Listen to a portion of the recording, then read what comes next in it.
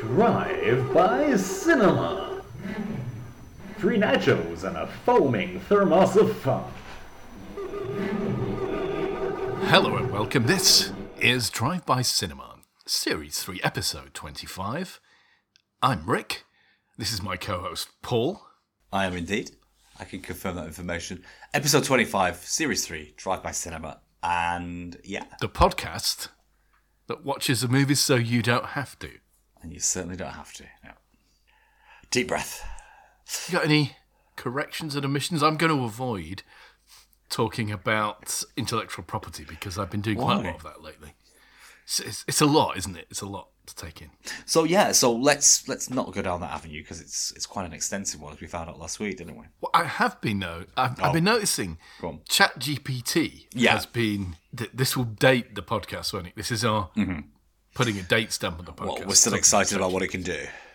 Exactly. I mean, in a few months, either everyone will have forgotten about it because they're about to launch their paid-for version. I think that means they're going to be sort of turning off functionality, presumably on the free version. Correct, yeah. So either no one will be talking about it anymore because no one will be paying for it, or like AIs will have taken over the world, and the only thing listening to this, presumably, was some AI. All future DVCs were generated by an AI. Curating our heart rates through various sort of non-directed learning patterns of our speech. Yeah, okay. Just investigating us for interest. A professor at a university gave ChatGPT an MBA recently. He gave it a test and decided it had passed.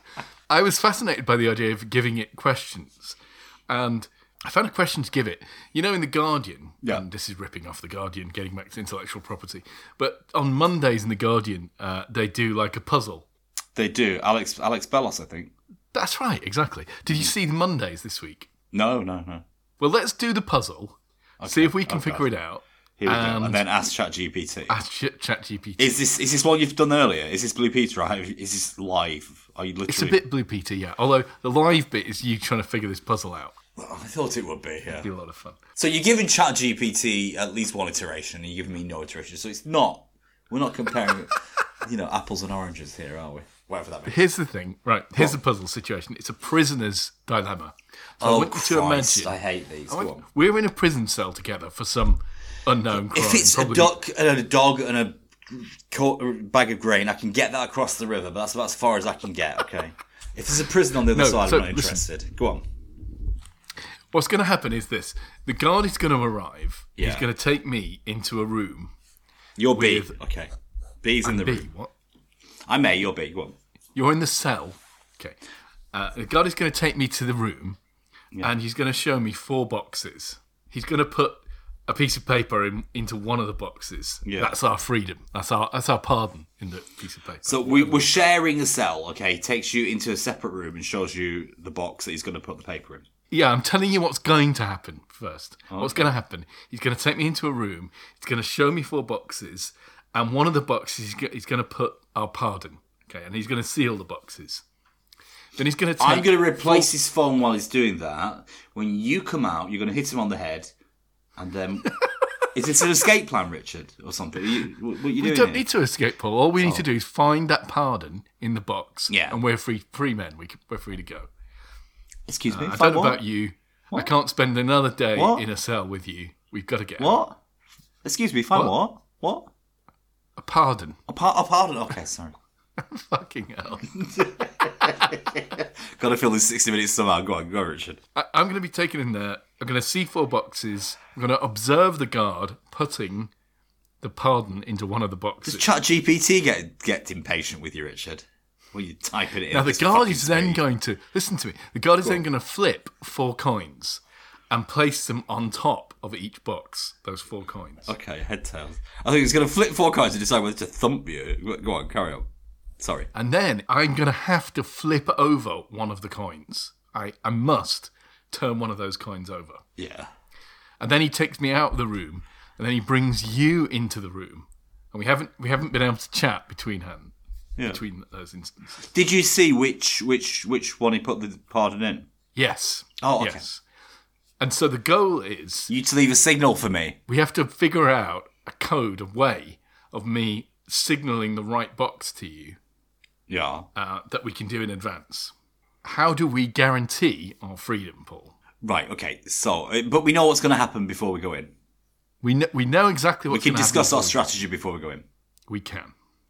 Okay. It could be heads or tails. Well, let's call the result that the box that we're interested in is result A. Okay. Right. Okay. We have to look at the other potentialities there. Okay. I mean, oh gosh, wow. I mean, in the situation that it's heads and it's A, result A, and the only others are result B, I don't think there's anything we can do, is there? Oh, you think it's an impossible problem that they set in The Guardian? A puzzle with no answer? No, okay, I've got it. I've got to get it going. So we're gonna read. You're gonna instruct me to either read clockwise or anti-clockwise. Okay, to start off with. Okay. Oh fuck, I don't know. That's a tough one, that. Yeah, I'm just looking at possibilities where, like, the coin we're interested in is up. Let's call it up rather than A or B. And there's a coin opposite it that is up. I mean, I could then, like, turn the coin between them. That's when I read anti-clockwise, and say when you get to the first of three reading anti-clockwise, that's going to be the one. So it would work with that. If our coin and the one after it anti-clockwise were both up, or both the same, then I could take the third one, okay, and then we'd have the same situation. If the coin before it was up and the other two were down, then you turn the coin itself so that it was the first of three. Yeah, I think the first of three read anti-clockwise.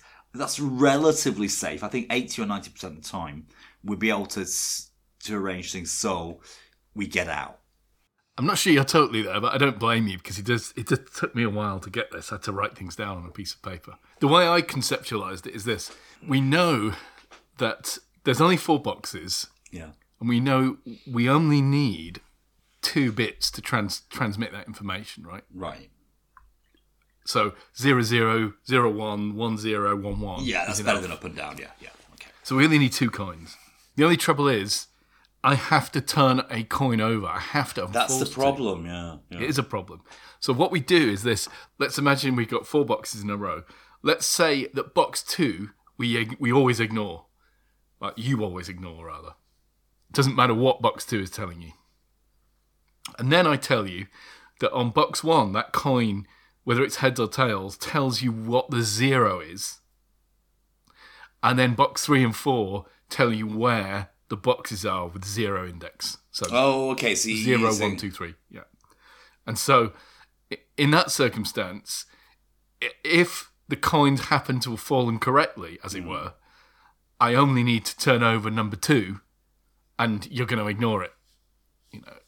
And in all other circumstances, I can arrange it so that box 1, 3 and 4, well, box 3 and 4 spell out 00, 01, 10, 11, depending on the 0 coin, the number 1 coin telling us which one is the 0.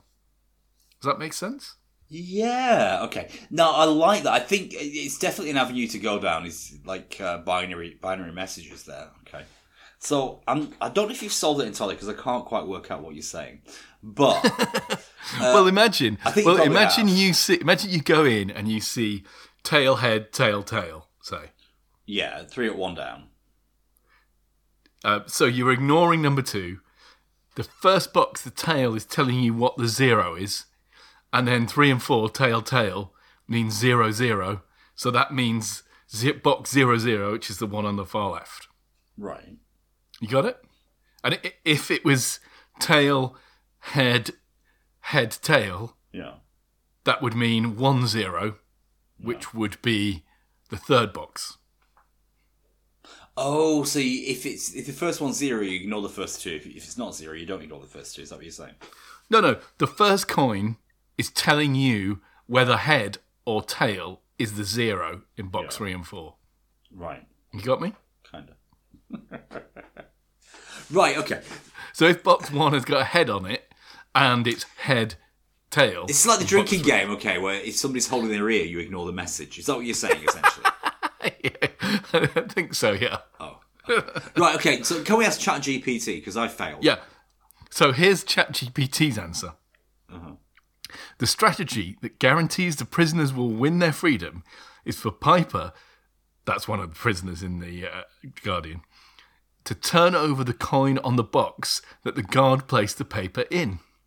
When Alex, that's Paul, is brought into the cell, they will see that the coin on the box with the paper has been turned over, and they can open that box with a high probability of success, since the other boxes have an equal chance of having the paper, while the box with the turned over coin has a 100% chance of having the paper. Okay. This strategy guarantees that the prisoners will win their freedom with a probability of 1/2. So definitely a participation trophy there. Okay. Definitely a participation trophy NBA, but I'm not sure that ChatGPT has quite understood the assignment. I think you're right. And with that, music. Time.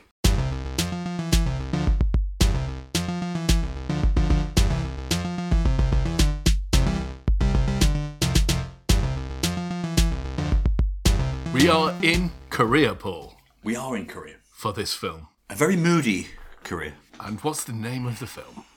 Oh, I'm glad you asked. It's Decision to Leave. It's from 2022. It's a blockbuster smash in Korea. And I saw it on Mubi, which is new to me. Well, it's not going to be new to you for much longer because you forgot to cancel your 1 week free subscription. So it's now free. It's now turned from free to $6.99. Yeah. So we were saying I've got to make the most of this and watch lots of movies I don't want to watch to get my money's worth. Yeah. So Decision to Leave. I'm guessing you might call it a romantic detective movie or a romantic thriller. I'm not quite sure. Is it not, as a lot of people seem to say, a film noir? It is. It's exceptionally moody. It's very, very sultry. Yeah, definitely film noir. Okay. It is literally about a femme fatale. So, speaking of Korean culture, Paul, you did once mention the idea that you're hankering after a bit of Korean barbecue. Oh, we forgot about that because my life became random. Absolutely. But more than that, I'm hankering after a Sichuan hot pot, which is not in Korea. But yes, definitely. Absolutely. I'm not so certain. I mean, I know you can get hot pot places in Manchester, but I definitely know of a Korean barbecue place. Let's do it. But that's not what they eat in this film. He is keen on sushi, isn't he? And turtles. Oh, yeah, soft shell turtles. Snapping turtles. Which, incidentally, yeah, they're big on sushi. Okay, I don't know why. I've never really seen the appeal of sushi, I have to be honest. Oh, really? It's all right, for a treat, but I wouldn't want to eat it every week. What about those restaurants where it's all on a conveyor belt? Oh, yeah. I knew the gimmick would hook you in. It's like getting a child to go to a restaurant, isn't it? Yeah, it's like a hooky grabby machine, isn't it? As long as there's something to do, you're happy. Yeah, even better if on the conveyor belt they put a comical money box monkey with a nodding head, or a cat with a waving hand. Well, there was a bit of a trend, wasn't there, for a while, about people putting GoPros and cameras and stuff on those sushi. I thought you were going to say naked women. But, yeah, that's another trend too, yeah. But apparently it's not ethical, is it? It's not really, is it? Because you're invading the privacy not only of the restaurant staff behind the scenes, as it were, but also of all the other patrons. Similarly, it's illegal to keep your dashcam on when you put your car in for repair. Oh, right. Because you might see them trying to rip you off. Is that? Well, no, you definitely will see them trying to rip you off. Yeah. Tell you what, go. Is he an honoured customer? Yeah, he comes every year. Tell you what, just drain the oil halfway and put it. Just hoist it up, get the wheels off, and just spin the engine at 8,000 revs for 2 minutes. All right, won't cause immediate damage, but it'll be back in 6 months' time. Of course, of course they do that. Why wouldn't they? Paul, do you know the director of this film? I do. It was directed by Park Chan-wook. Yeah, now he has done a couple. Park Chan-wook. He's done a couple of classic, well-regarded films. Yes, super well-regarded. Okay, and I did check those out, but I've summarily forgotten them. One of them, I think, is really famous, isn't it? Yeah, Old Boy, I think, is That's right. Yeah, really famous. Yeah. And apparently, the story about Old Boy is a guy is abducted and kept kind of in a room for years and years. And then released and encouraged to get his revenge or something. With or without a flip of a coin. It sounds really interesting. I'd quite like to see it, I think. Let's note that down for later. Oh boy. And the other one is The Handmaiden, which I think is a retelling of a story called The Fingersmith, but which The Fingersmith was set in a Victorian kind of London, a sexy kind of Victorian London story. This has obviously been transplanted into Korea, but again, I'd really like to see it. I think it sounds good. Okay, I've noted those down. This one made 22 million at the Korean box office, which isn't bad at all. And obviously was selected to be awarded lots and lots of things at the Cannes Film Festival and the Palme d'Or. Now, we're going to follow a detective in the police force. Yeah, shall we just call them English names? What is his name? I don't know. This is going to be difficult, okay? It is, because I didn't pick his name up at all. He wasn't really... I don't think he was referred to for quite a while. Okay. So I just called him the inspector in all my notes. Let's call him the inspector, okay? Because his actual name is Jang Hae-jun. Now, his wife loves his cooking. Apparently, he's a decent cook. But right at the start, we know his marriage maybe is not all that, because his wife is kind of matter-of-fact about the whole thing, isn't she? Yeah. She refers to it as a weekend marriage. The reason being, I think he works in Busan, and she lives in a place that's a bit out of the way, more on the coast, in the countryside kind of thing. Mm-hmm. So I think they only meet at weekends. She describes it as a sexless marriage. She's been discussing it with her friends, I think. Isn't he trying to have sex at least once a month or something? There's an indication that they don't have any whoopee. No, I think he said once a week, whether they want to or not, or something amusing. That sounds oppressive, doesn't it? Yeah. Busan is actually a really nice city. It does seem to be a really nice city. Again, this is a great travel advert for Korea, isn't it? Korea, this yeah. film, Apart from the murders, of course. Particularly the landscape around the city. Yeah, like that rock that the case he's working on is a guy who's fallen from a cliff. Could be suicide. Could equally well just have been an accident, I suppose, because it's a lethal-looking, precipitous kind of drop. He's some sort of passport security, immigration control kind of guy. I don't exactly know his job. He works in immigration. Yeah, immigration, he's a civil servant. Yeah. He notes, the time of death because his watch had stopped. He's got a wedding ring. And he's fallen down the most dramatic cliff face ever. And then he climbs the cliff with this amazing motorized ascending device. Yeah, I believe that. Because I've seen Koreans move house, and they do incredible things with these lifts that sort of go up to their windows and take out sofas.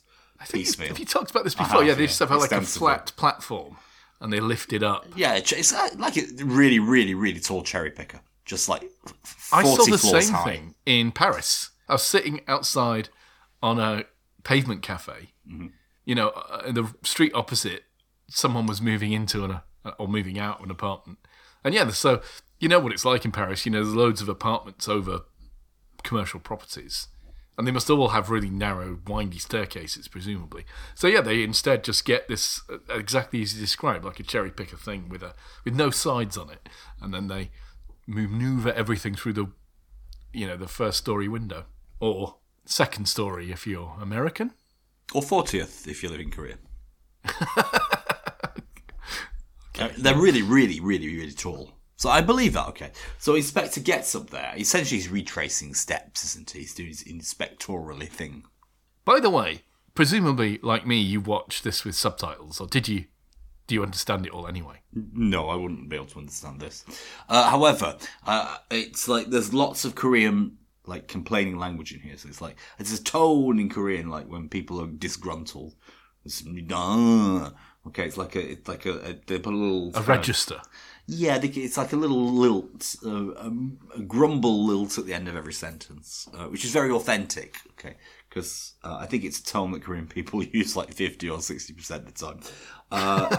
So I was just listening to the wash of the Korean waves kind of thing, rather than trying to understand it. Well, there was no dub for this film, and I normally, when I'm reviewing for Drive-By Cinema, I normally put a dub on because then I can take notes without having to look at the screen. Because if you're having to write notes down, you've already missed 3 lines of dialogue by the time you look back up, which is a bit annoying.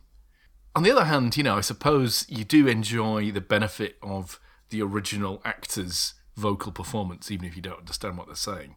As you say, you can tell a lot, can't you, by the tone of their voice? This was like semi bilingual, because the lead female, essentially the lead suspect in one and then two of these cases, maybe three, I got a bit lost in the middle. Tang Wei, the actress, she's Chinese. And she plays, a recent Chinese immigrant. That's right, yeah. So it was doubly confusing at the start, because I think I was struggling to, I was trying to make sure I turned on subtitles, and a whole lot of dialogue was happening with no subtitles, but I think that's because it was supposed to be in Chinese for the Korean audience, so you weren't supposed to understand it. No, you weren't supposed to, because that's why they resort to translate on their phones halfway through, don't they? That's right. That's a really clever way of doing it. But I guess you knew the Chinese bits, but not the Korean bits. So for you, it was the flip reverse, was it? Actually, I could know bits of the Korean if I struggle, but I kind of wasn't, because it was in Korean. I kind of tuned out to the Chinese as well. It's like, oh, wait a minute, she's speaking Chinese. Oh, yeah, interesting. The policeman meets the wife of the dead man in the morgue, where she has to identify it. And although she is Chinese, she does speak fairly good Korean. Haltingly, but maybe better than she lets on. The policeman hands her the phone that they found for the unlock pattern, which she provides, I think. They interview her, of course, and it seems that he used to beat her. I think that's the story. That is a story, yeah. Quite unprompted. I don't remember him asking for it. She shows him that he's had his monogram tattooed on her bikini line in a kind of proprietorial way. She didn't seem that happy about it, does she? No. Now, I'm not sure which point this comes in, okay? Fairly early on, he's wondering, how and why did she put up with that? What's she doing in Korea? Etc., etc., etc. She tells really quite a moving story about how she got to Korea and the fact she was kind of discovered or held by immigration, and that's when she kind of hooked up with him. And she was out at sea in some sort of container vessel or something like that. Essentially, almost at the point of eating her own feces, I think, before she was discovered. As it later transpires, I'm not sure how much she was hamming up that story, but, I mean, she told it very well. She works as a caregiver, doesn't she, for elderly people. Because she used to be a nurse, she was trained as a nurse in China. She's good at giving injections, which is, a useful skill to have when you're a caregiver dealing with the elderly and so on. Mm-hmm. I think all of the detective's colleagues seem to suspect her, but clearly he fancies her. He's kind of smitten by her, isn't he, I think? Yeah. And we know that particularly because when he's telling his wife about how his day is going, or his week is going, he says that a young Chinese woman died on the mountain, and he feels sorry for her husband. So he's switched the sexes around, perhaps to avoid suspicion or any questions. Now, weirdly, his partner, kind of gets stabbed halfway through the movie and kind of disappears. We don't see him again. And then towards the end, he gets another partner in another city who's a female detective. Yeah, I wasn't really sure about why we saw his partners almost biographically, when the first one in particular, we got to know his habits and that kind of thing, when he just he kind of disappeared from view, didn't he? Did you possibly fall asleep during this film, Paul? Maybe. I don't know how much I should admit to falling asleep, but why? Did his partner die a horrible death? No, he didn't. You're right. He did get kind of written out. I was right then. But it's quite a fair way down the story here. Oh, okay. Because the policeman starts watching her. They go on stakeouts, don't they, and observe to see whether she's up to anything suspicious. I noticed that they have a neck massager in their car for stakeouts, which is quite... Well, he's got all kinds of stress problems, hasn't he? Yeah, okay, already. He's the burden of all these murder investigations kind of preying on his well-being and certainly his sleep. But I enjoyed the stakeouts. They were kind of forensic in their detail, weren't they? However, there's kind of a fever dream bit where he's in her apartment and not in her apartment, and she either is or isn't stalking him back. And I wasn't really sure what of that was real and not real. You're right. There is a little bit of it's a technique just for explaining how how he's into her, how he's stalking her, Oh, how he's obsessed by her, isn't it? To indicate that he's like there with her, kind of thing. He's observing her closely. Is she called Song Seo Ray? Is that her name? Yes. She goes in to give a DNA sample, and she spots his wedding ring, and he photographs scars on her upper thighs. And she claims that she's not a mountain person, so she wouldn't have been going up into the mountains. She gives some kind of Confucius quote about mountains, doesn't she? She says, I think, of him, the immigration guy who died, that he was the only person to listen to her story, her refugee story, and care. And that's why she went with him. And that's why she put up with what he was doing. Which seems reasonable, okay. Is it at this point we get her backstory about her mother? I think that's right, yeah. And this is the point where the detective has bought sort of premium sushi from the expensive restaurant, and his partner isn't happy because he's always telling him to get junk food. Was it from a rotating... Well, we don't see the restaurant, do we? It's like takeout. It was Uber Eats or something. What do you call the rotating travelator in a sushi restaurant? After they've eaten, he hands her a toothbrush and toothpaste. Wow. Is that normal in Korea? If you have a meal at someone's house, they're expected to give you a toothbrush? Maybe she had a blowjob, but I mean... Okay. It probably depends where you go in Korea. I don't think that is normal, though. No. I'll level with you. I wouldn't want to do that at lunchtime. Some people do. They take toothbrushes to work and stuff, don't they? But I brush my teeth twice a day, once in the morning and once at night. That's it. Do you not swill at lunchtime? Swill what? The old mouth gargle. I mean, I suppose if I had something that might linger on the breath, I might. No, I mean But with generally not. with the Colgate, I don't know what you call it, the mouthwash. No, I don't. I mean, I don't carry mouthwash around with me. Do you? Do you have a hip flask of mouthwash? No. No. So how would you? But I had a colleague. arrange Well, that? I had lots of colleagues that did that. Oh, okay. They would eat at lunchtime and then they go and gargle. All right. Okay. And some of them would brush their teeth as well. As well. Okay. Wow. Well, see, this policeman, he's a by-the-book kind of guy, isn't he? He's upstanding.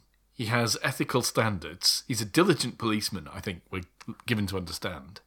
I think he's good at his job, basically, which is why it's all the more surprising that he should wind up having a kind of dalliance or an attraction, an interest in a suspect, which must totally be against all the ethical boundaries, mustn't it? But she's beguilingly alluring, isn't she? Like she's dangerous, and I think he's just drawn into that. Okay, I mean, there's a morbidity to this movie.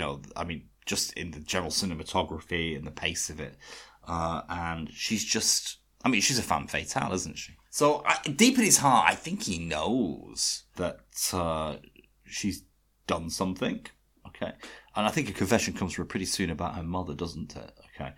He's just like a moth to the death flame. I think he's just swirling. Because certainly initially, though, she's not like a super stunner. She's not dressed particularly sexually, is she? Her face is very smooth and kind of nice. Sure. Later on in the film, where she's more glamorous and her hair's different, and she is, I think, a bit more, like a femme fatale at that point. Mm-hmm. But initially. An obvious comparison this movie has is with Basic Instinct. Yes. Sharon Stone, Michael Douglas, cop, again falling for the suspect. But that's pure like sort of sexploitation stuff, isn't it? With a woman who's using very powerfully and obviously her sexuality to befuddle the guys. By comparison, this is much subtler. I mean, she's certainly very persuasive and charming. But she's not like that at the beginning at all, is she? That's the point I'm trying to make. It's a subtler experience altogether. And they never jump in bed and have a quick bang, do they? No, they don't. No. There is an amazing chase, isn't there, at one point with a suspect who pulls a knife.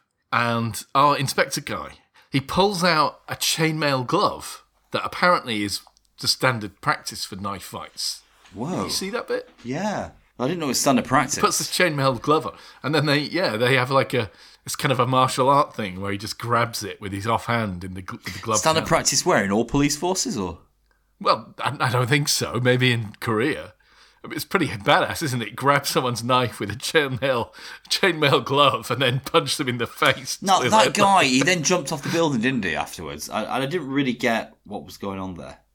I don't know if it's the same guy, because that guy they take back, and his partner nearly beats him up in an interview room, doesn't he? Oh, right. But there's another guy who jumps off a building. I don't know how that was connected to our main storyline. He's desperate. He's a rogue. But he's desperately in love with another woman. There is another there's a B story, isn't there? Oh, it's just a B story. Okay. I think so, yeah. Right, so at what point do we hear from our lead female about what she did to her mother? Is it pretty soon or not? I think it's soon, because he is still staking out her apartment, even though CCTV has corroborated her alibi that she was with an elderly person in one of her jobs at the time. Even the details of her phone, is that right, yeah? There's some kind of phone stuff going on as well. I think they corroborate her location with the phone. But she comes out and catches him. He's fallen asleep in his car, uncharacteristically perhaps. He's got insomnia as well, hasn't he? He mentions that several times. She captures him in the car park outside. I see.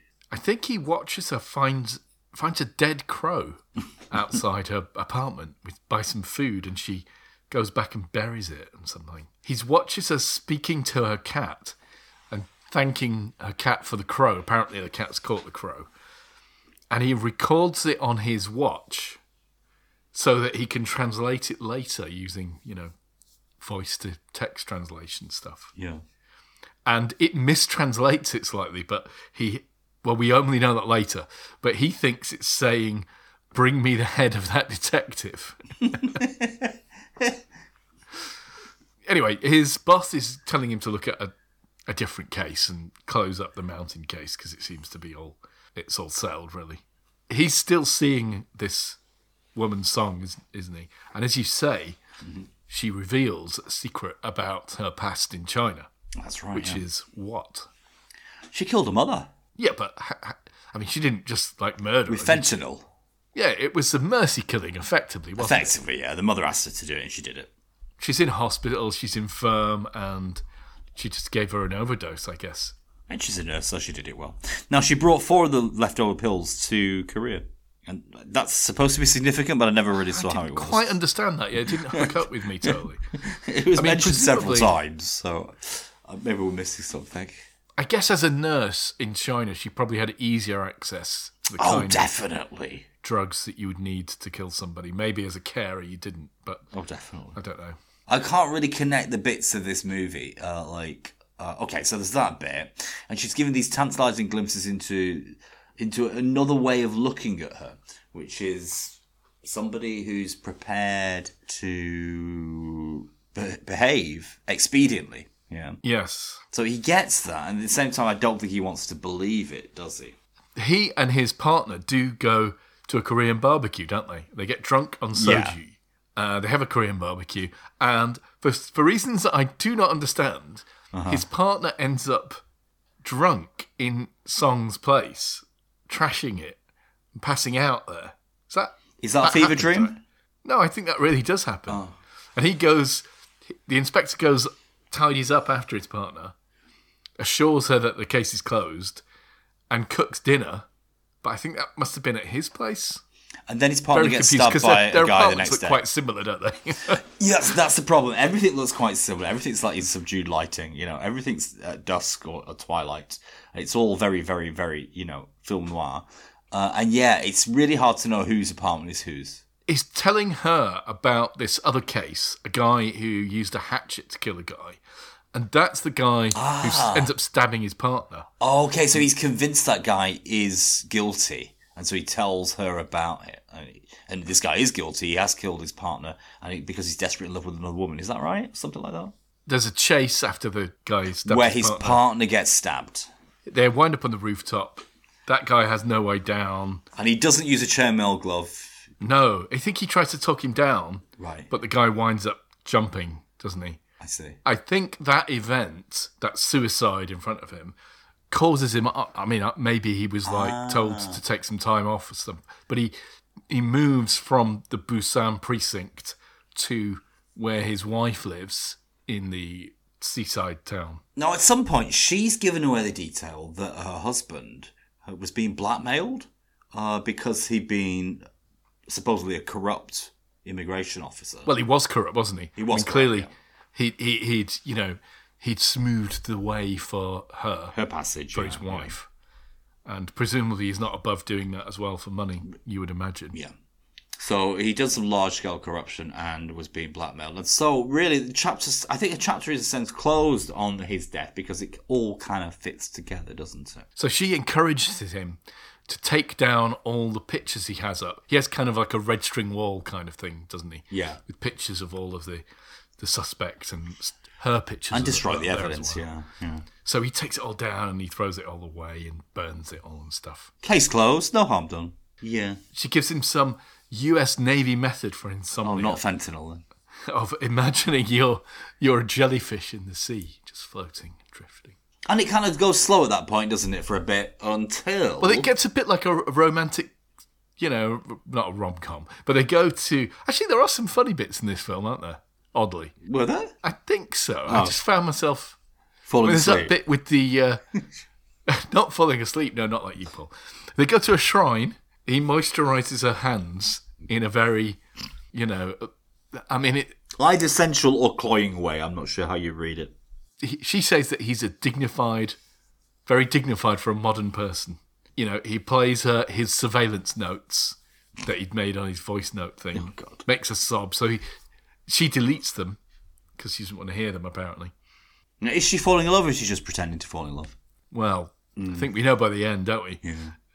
When he goes to his wife, she accuses him of smoking because he can smell cigarettes on him. But of course, it was that woman, and he lies and he blames it on somebody else. That's a good job. It's not her perfume, isn't it? And then she calls him and she says she's got to go to hospital with one of the elderly people. Yeah. But she's got another appointment, and he offers to go and do a job for her, to go and stay with his granny for a while she's away in hospital. It was strange, wasn't it? I guess it's showing that they're really falling in love, perhaps. And he's devoted to her. He's prepared to go out of his way for her. Yeah. Now, is this when he makes the critical discovery about Granny's phone? Yes. He sees that it's exactly the same kind of phone that she has. And he manages to get Granny to open it, yeah? And when he does, he looks at... And this is clever. This is good, isn't it? It's modern policing. He looks at the exercise record, and this is a bedbound woman, of course. It's not just steps, it's elevation, isn't it? And on the day of the murder, it's climbed lots and lots of steps. The elevation, as you say, it went really 312 flights of stairs or something ridiculous. And guess what? He goes back to the mountain, turns on his elevationer. He also speaks to the lady. He speaks to the old lady because she'd corroborated the alibi that song was with her. And he asks her what day it is.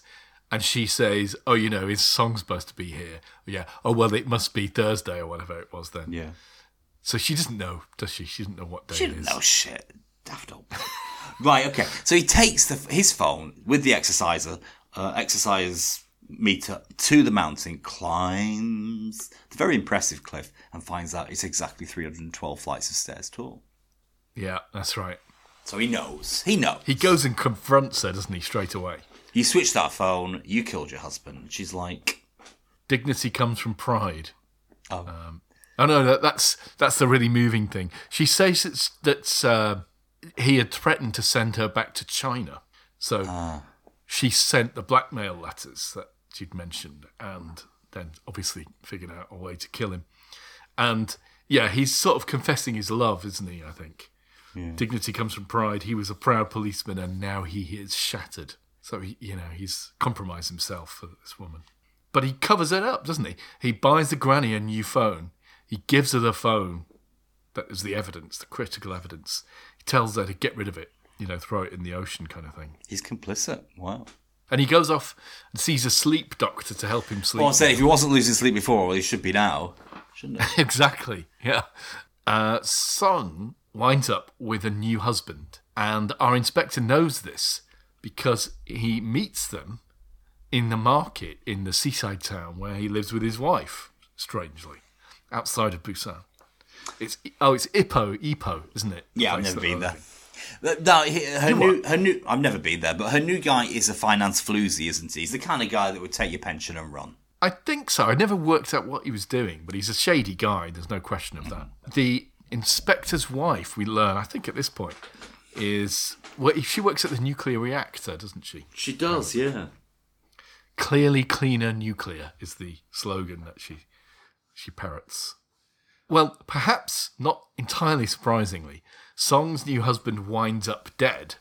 And because it's in his new district, our inspector has to go and investigate. And he confronts her on the shoreline. They've got a beachfront house, haven't they? Expensive beachfront property. Well, he was on the run. What he was doing, he was taking people's savings, 100 grand. And obviously people don't ask it back for 2 or 3 years. And he was falsifying the returns. So he was saying you made 8,000 this month, 7,000 the month before. And of course, then people will put more money in until, the term is up in 3 years' time. Well, it doesn't matter by that point because he's taken all the money, spent it and run. So that's why they were hanging out in Ipoh, is because it's remote and nobody would find them there. And he asks why she would marry, a showy guy like that. Mm. And she says, so she could make the decision to leave another man. So they use the name of the film in the dialogue. It's pretty exciting. He goes to see her at her place and finds that she's burnt a dress that she'd been wearing. And she claims that when she got back, the pool was full of blood. And she knows that the inspector is a bit squeamish about blood, isn't he? And she knew that he would be coming up to look. So she drained the pool, clean all the blood up, hauled the body up to the side of the pool where it was lying dead, and rinsed it down and then cleaned the pool. And because she had blood on her dress, she decided to burn it. Sounds convincing. Sounds plausible. So he arrests her for destroying evidence, and then, disappointingly, they give her a polygraph test. It's in case anybody has any doubt, polygraph tests don't work. They do measure anxiety, but then you'd be anxious if you were telling the truth also, wouldn't you? So. Exactly, Paul. They measure anxiety, not truth or falsehood. One of the things people don't realise about polygraph tests as well, have I mentioned this on the podcast before? Not this podcast, but on other podcasts. In a parallel podcast universe you have, Richard, yes. The way polygraph tests work is there'll be a pre-test interview where they'll ask you a number of questions. Did you ever take drugs? One of the things that they'll ask you before they even get to those questions is whether you are familiar with polygraph tests, whether you know about polygraph countermeasures. Yeah, clenching your butt. They probably won't put it that way. If you admit that you know about polygraph countermeasures, the polygraph examiner is almost certainly going to give you an inconclusive result. They won't say that you passed because you admitted, truthfully, that you know how to defeat a polygraph. The only thing you can do there if you want a pass is to lie. Okay. Just a bit of advice there. Go on, Rich, you were saying. Well, what's the next bit then? I don't know. This is kind of where I really tapped out, okay? It's like I never found out how she murdered her husband or why, or how did he find out how she did it? Well, what they do is they've got another her second suspect, husband, I mean. A second husband. They've got another suspect, this guy who had been a victim, or his mum had been a victim. He confesses under cross-examination. Mm-hmm. So maybe she had arranged for him to kill her husband. Is that what happened? But at the same time, he's put a tracker, the guy, the hitman apparently, has put a tracker on our lead lady's phone. Is that right? Yes, I think that's true. And I didn't really follow all that, I have to be honest. One of the bits that I thought was slightly funny was he then goes to a different case, which is turtle thieves, people stealing soft-shell turtles from a turtle farm. Yeah. And one of the cops gets bitten by a turtle. I like that. I love the fact that I loved the moped when it crashed and all the turtles spilled out onto the road, and the fact that instead of arresting them, they say, "Come on, help pick up the turtles," kind of stuff. That was comic, actually, wasn't it? Exactly, it was funny. There's some funny moments. He's been speaking to people who may have seen Song around the time of the murder. There are some who describe that she was out by the ocean and she was sort of waving or something. Yeah. And he figures out very cleverly again that what she was actually doing was bringing her arm back to chuck a phone into the ocean. At some point, he asks about, the burner phone that she was using. She leads him up the mountaintop where there's a grave, which I think was her family, wasn't it? Yes, because her great-grandfather was some Korean hero Yeah, in the Japanese occupation. that's right, fighting against the Japanese, that's right. And so he'd had a mountain named after him or something. I couldn't really call it, to be honest with you. And she's lamenting that good men won't marry her and that it takes a murder to meet him. So, effectively, she's been murdering so that the inspector will call. That is nuts. She's wearing, strangely, a light on her head, isn't she? Because it is in the middle of the night on a mountain. But she's confessing her love with this headlight on, which I thought was strange. And then they kiss in a cave, don't they? Is it in a cave? Oh, well, maybe not. Maybe it's under. It's a cycling light, isn't it? Because the back has got like another kind of light, like that's going, like a red light that's going left to right. It's really strange. But she's brought her grandpa and mum's ashes to be scattered up here. Yes. She hands him the old phone with the evidence on it. She kisses him, finally. The inspector gets back, I think, to his house, and his wife is moving out with a new guy. So his marriage is truly over now. But the burner phone that she chucked into the sea has been found by divers.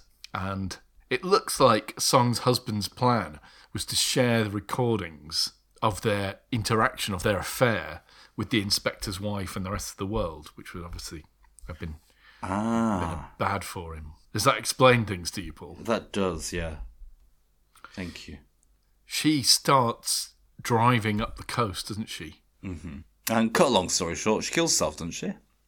Hold on. Oh, is there more? Trigger alert, yeah, she does kill herself. It's quite heartbreaking, the end of this film. Quite affecting, I found. He calls her to confront her and asks about the recording. And she says it's actually his voice telling her that he loves her. Ah. She says, the moment you said you love me, your love ended and my love began. It's very heartbreaking.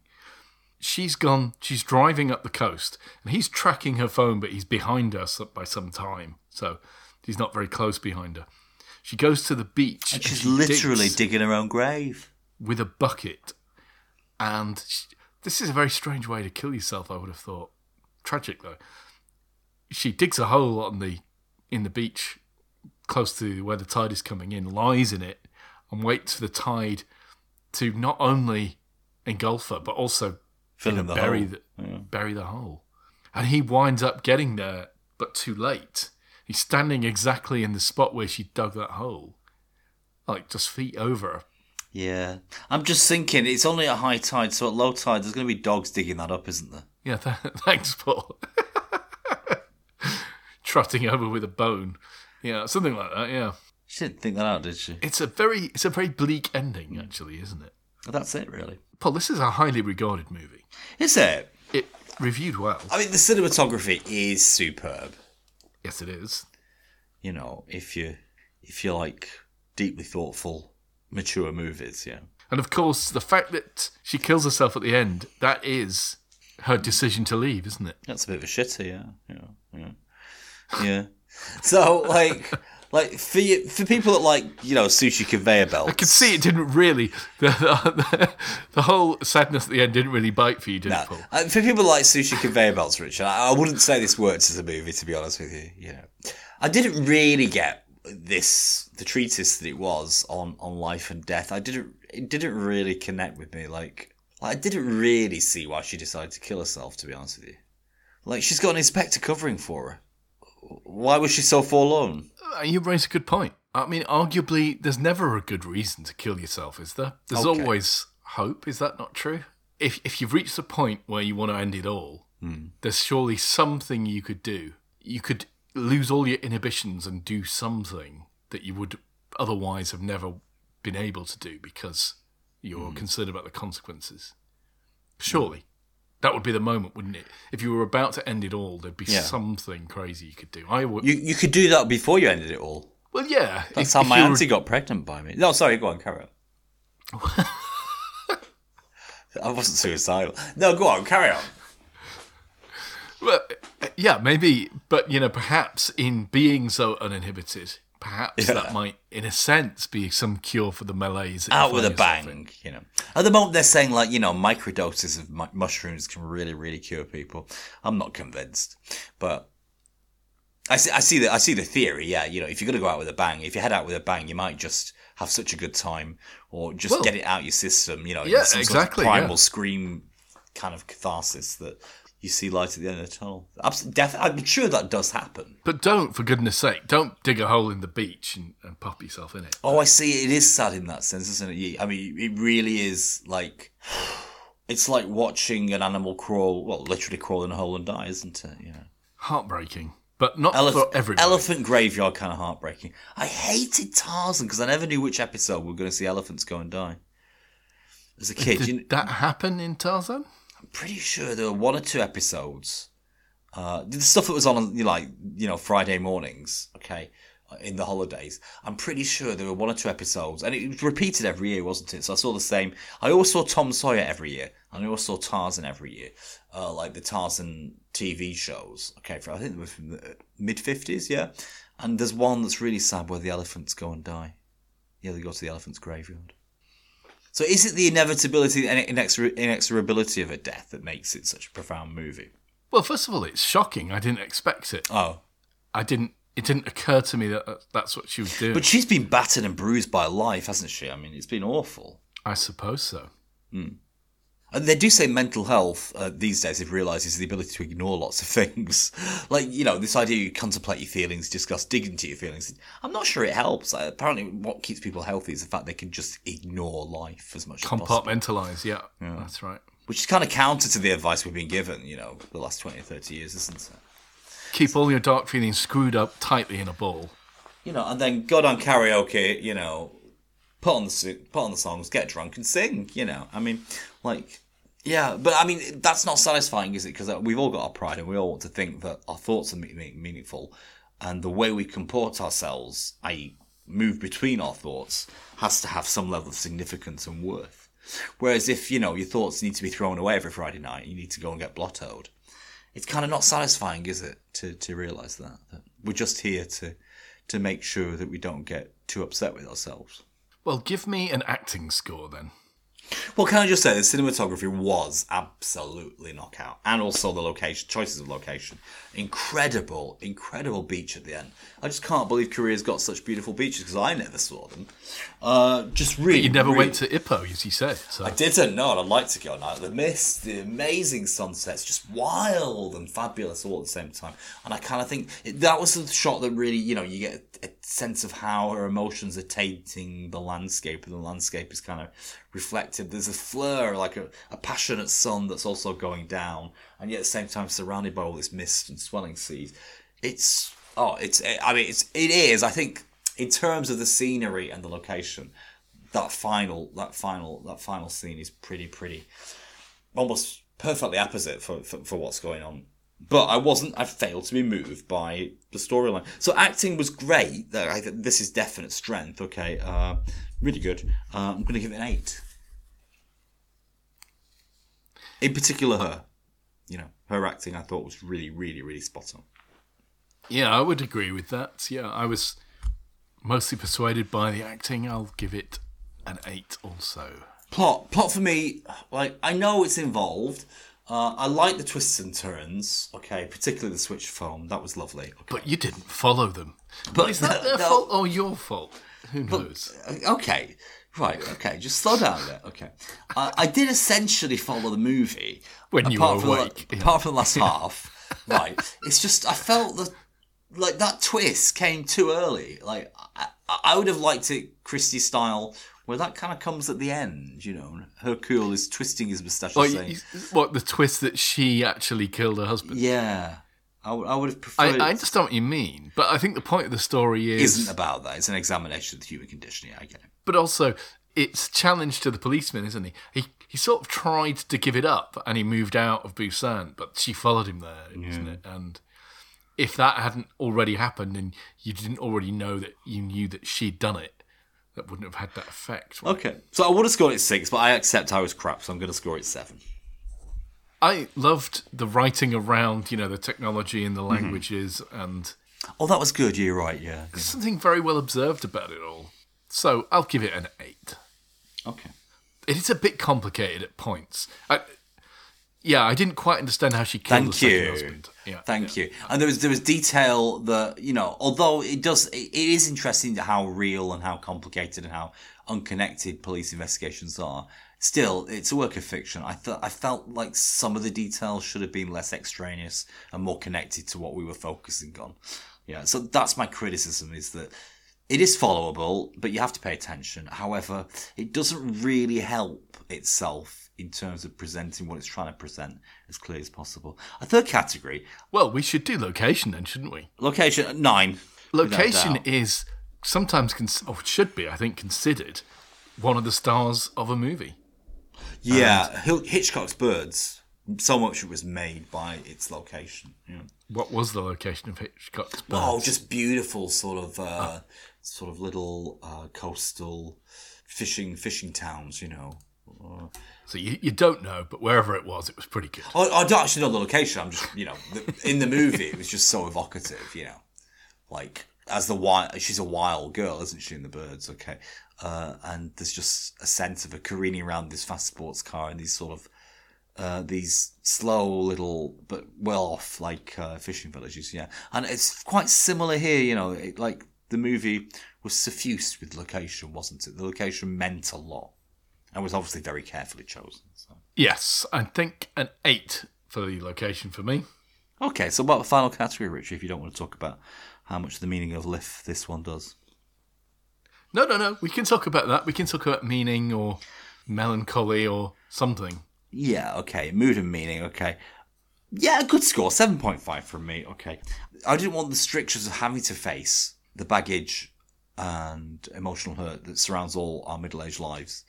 And so, but if you've got to do it, this is a good movie to face it all with, and maybe it'll make you feel less or more clear about that. I don't know, but yeah, definitely. I mean, it's addressing deep themes, none of which I was particularly engaged with. So a 7.5. It's not a happy movie. It's part romance. It's part thriller. It is kind of noir, I think. Oh, it's very works in noir. that sense. Yeah. Yeah, I'll give it a 7 for being somewhat of a downer. At the end of the day. For an overall score, though, I mean, I think this is a strong 8. Yeah. You're maybe not so keen on it, Paul. Well, my scores are higher than that, but I'm going to score it 7.5 because I just didn't enjoy it that much, unfortunately. It's a good movie, but not for me. Well, okay. Just one thing to say. Oh. Okay. There are several points where they do that. Do you know Chinese kung fu movies from the 70s where they do the super fast zoom on somebody's face? Like it's a landscape shot. And then as the camera pans to the person who wants to zoom in, it pans and zooms at the same time. And then kind of shakes once it finds the person's face that it's looking for. Is it called a dolly zoom? Yeah. I don't know. But they used it a lot in Chinese Kung Fu in the 70s. Kung Fu movies in the 70s. And they did it 2 or 3 times here. So I'm not sure if it's a standard shot in old Korean movies or not. I guess it might be. But it's really interesting to see it used because, I mean, it's not a shot you see these days. So... Well, Paul, if you didn't like this, we're going to have to go for something you've yearned to see for a long time, kind of maybe a white unable whale. to find it. Definite white whale of mine, okay. By white whale, we mean something you've been searching for, like Ahab. Like Ahab. Many a year. For a long time, yeah. Okay, so what is it? Well, there was a movie that we didn't get to watch, but we watched a movie starring the star of the movie that I wanted to watch, which was Relax, It's Just Sex. Okay, and instead we watched, was it Heist or something like that? I can't remember what the movie was called. Starring two bosom female heist artists who are out to rob one of their boyfriends or one of their husband's money. Oh, Bound, you mean? Bound, yeah. Thank you. Okay. So, that was a white whale that we never got to see. Relax, It's Just Sex, because it's just not available anywhere at all. Now, this one is available, and it is one of my white whales. It's Trust. Yeah. Trust. Okay. By a famous director. By Hal Hartley. Hal Hartley, yes. Who was famous for a short time. And I think it's from 1990. So it's a bit of an 91 old or movie, 90. but that's the nature of white whales. They escape people's capture for a long time. So now, I'm interested because I loved it at the time, but I imagine I'm going to hate it this time through. Oh, well, that will be interesting. Yeah. So That's next week's movie. Thank you for listening. Join us for episode 26. Until the next time, goodbye. Ciao for now. See you in the next one.